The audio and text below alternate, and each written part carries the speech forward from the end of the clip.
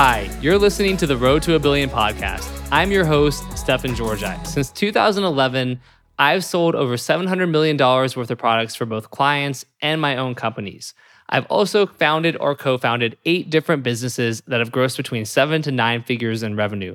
Today, I focus a lot of my time on teaching, training, and mentoring the next generation of freelancers and entrepreneurs. And that's why I created The Road to a Billion, a call-in radio show style podcast where I answer people's questions on mindset, business ownership, scaling funnels, copywriting, and more. If you want to submit a question, then check out the show notes to learn how, or visit me at stefanpaulgeorgi.com/subscribe to opt into my email list. And every week you'll get a link to join the live call-in show. And with that being said, let's go ahead and get started.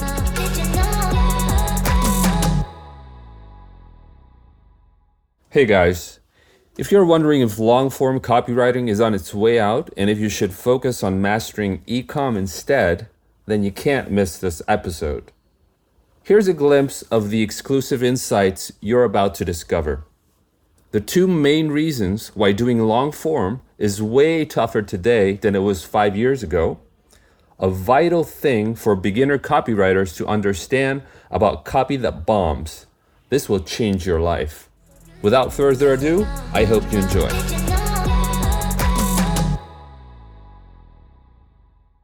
I guess so speaking of that, because we talked about it health specifically, but in 2021, what is the place for sort of like DR and like long form? Because I'm looking at a lot of e-com stuff that incorporates DR elements, and part of me feels like, oh, I want to go play there. Like there's these people that their offers are converting at like 30% with 3% with like an $80 AOV, but they're at a decent amount of scale on Facebook and YouTube and whatever. And I'm like, well, I could come in and I think I could probably get them to 4 or 5%. I could probably get the AOV up to 120 and, stuff like that. But then there's issues of e-commerce. I just want to make sure. Are you talking about like people selling pans and clothing and stuff like that? Or e-com, what do you? Definitely health stuff, but even gadgets, like interesting, different like consumer products. Yeah, mostly when I talk about e-com, so sometimes it is like supplement companies. Like we were just looking at one for Copy Starter today that one of our writers is working on. It's like an eczema cream, and it was like they're like basically 3% across the board with an $80 AOV, and I'm like, there's a lot of opportunity on that page, right? But again, I see it with that's a tough one to scale. I can tell you, I tried to do eczema cream with Gundry.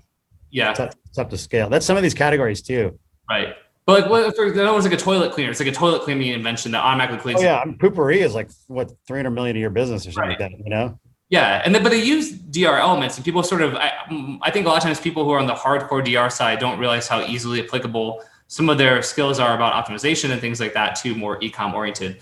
But I guess back to my question though, yeah, I mean, where do you see it, today and beyond as far as, long form, building a brand using long form copy? Is that still a good idea? Is it like on its way out? I'm just curious to get your take, and I know other people would be interested as well. Yeah, I mean, we still have mostly long form. Just kind of go back to a little bit of what we were talking about earlier. If you bring DR to a world that hasn't seen it before, it's magic. Right. So anyone here seen the ads for Caraway pots and pans? Those are amazing, and they're short, but they basically say your pots and pans have toxins in them. These don't. And it's just like, DR 101, right? Like problem solution type stuff. And there's a plant company, like direct to consumer plants. I forget the name of it, but they do some cool ads, and the hearing aid company I mentioned earlier. So these companies don't do long form per se. Long form is tough, man. Long form, the reason it's tougher now than it used to be is because you can't launch with your crappy video. And to make a shiny, fancy video is really expensive, and you can lose a lot of money. I think that's why more people don't do long form, is because they will launch their first VSL or whatever it is, 30-minute VSL that's done well. It costs a lot to produce.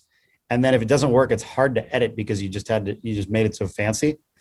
But I don't know. Is it going away? I mean, I hear it's once a year. I hear it's going away, right? But it hasn't gone away. Once a year, Facebook calls us up.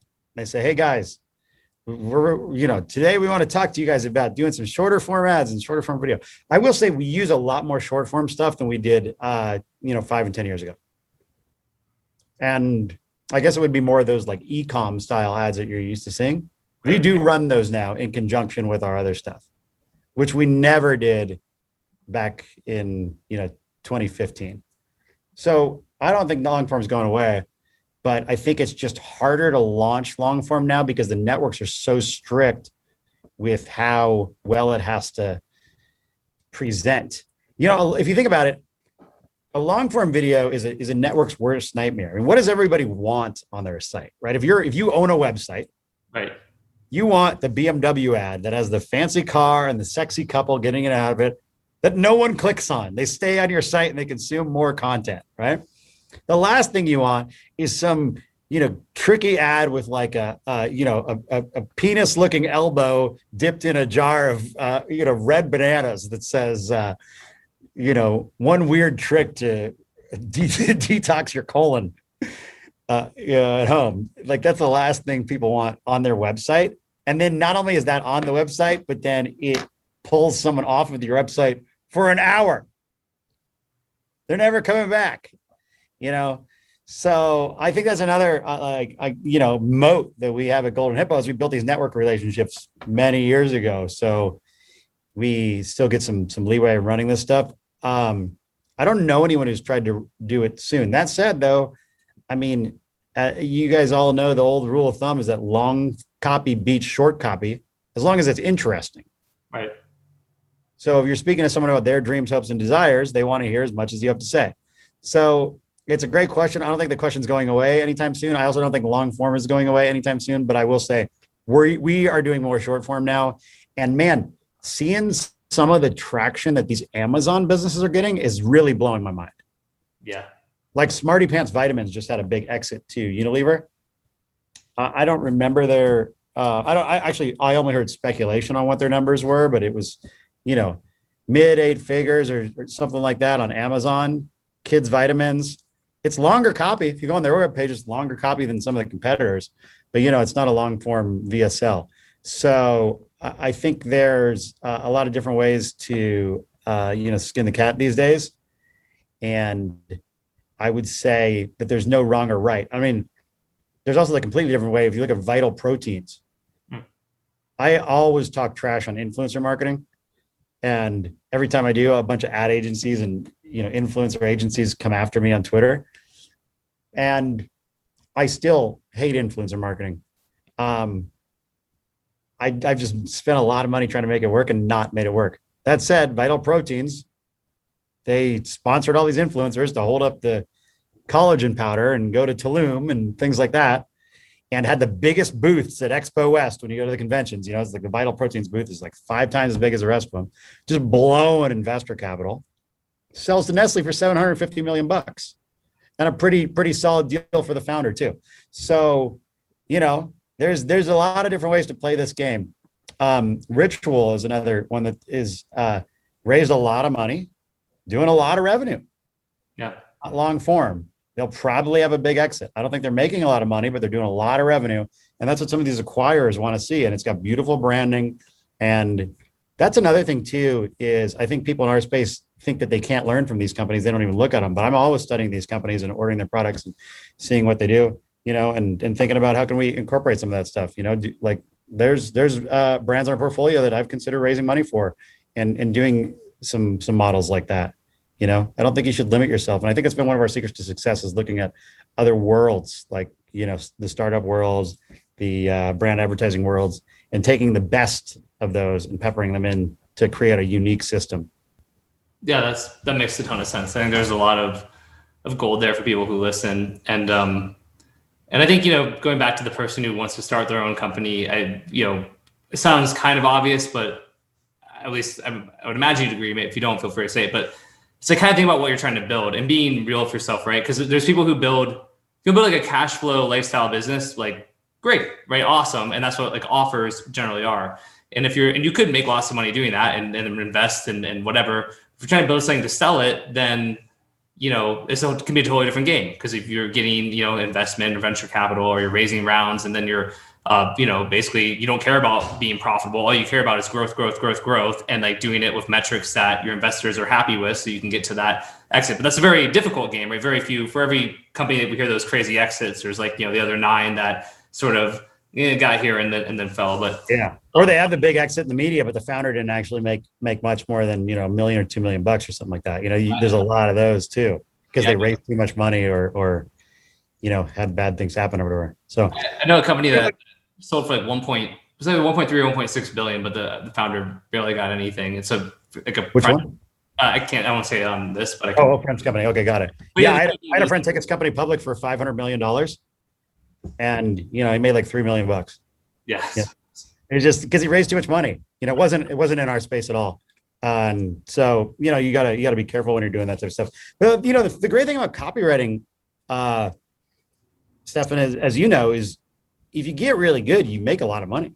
Yeah. Oh, absolutely. It's pretty carefree, especially if you have either an in-house position or like one good steady client, something like that. I would hate to be a freelance person trying to play that game of, trying to juggle a lot of clients.